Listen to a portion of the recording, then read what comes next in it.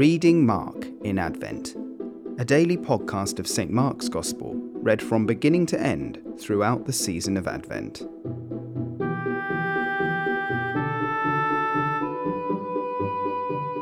Mark chapter 3.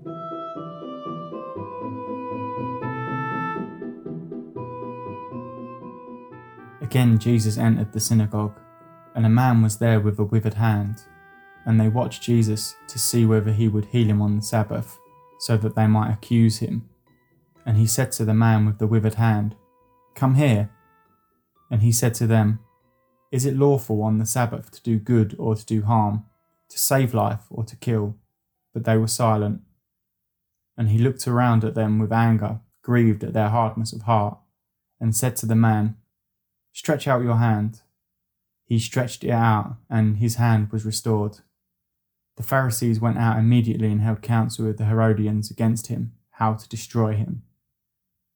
Jesus withdrew with his disciples to the sea, and a great crowd followed, from Galilee and Judea and Jerusalem and Idumea, and from beyond the Jordan, and from around Tyre and Sidon.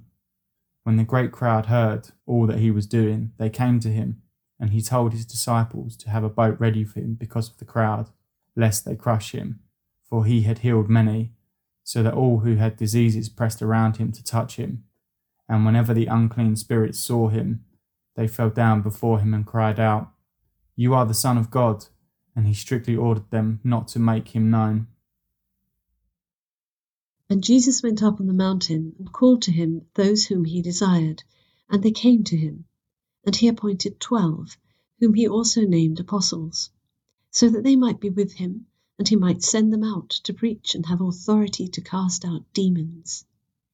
He appointed the 12, Simon, to whom he gave the name Peter, James, the son of Zebedee, and John, the brother of James, to whom he gave the name Boanerges, that is, sons of thunder, Andrew, and Philip, and Bartholomew, and Matthew, and Thomas, and James, the son of Alphaeus, and Thaddeus, and Simon the Zealot, and Judas Iscariot, who betrayed him. Then he went home, and the crowd gathered again, so that they could not even eat. And when his family heard it, they went out to seize him, for they were saying, "He's out of his mind." And the scribes who came down from Jerusalem were saying, "He is possessed by Beelzebul, and by the prince of demons he casts out the demons." And he called them to him, and said to them in parables, "How can Satan cast out Satan? If a kingdom is divided against itself, that kingdom cannot stand. And if a house is divided against itself, that house will not be able to stand. And if Satan has risen up against himself and is divided, he cannot stand, but is coming to an end. But no one can enter a strong man's house and plunder his goods unless he first binds the strong man. Then indeed he may plunder his house. Truly, I say to you, all sins will be forgiven the children of man, and whatever blasphemies they utter. But whoever blasphemes against the Holy Spirit never has forgiveness, but is guilty of an eternal sin." For they were saying, "He has an unclean spirit." And his mother and his brothers came, and standing outside, they sent to him and called him, and a crowd was sitting around him, and they said to him, "Your mother and your brothers are outside, seeking you." And he answered them, "Who are my mother and my brothers?"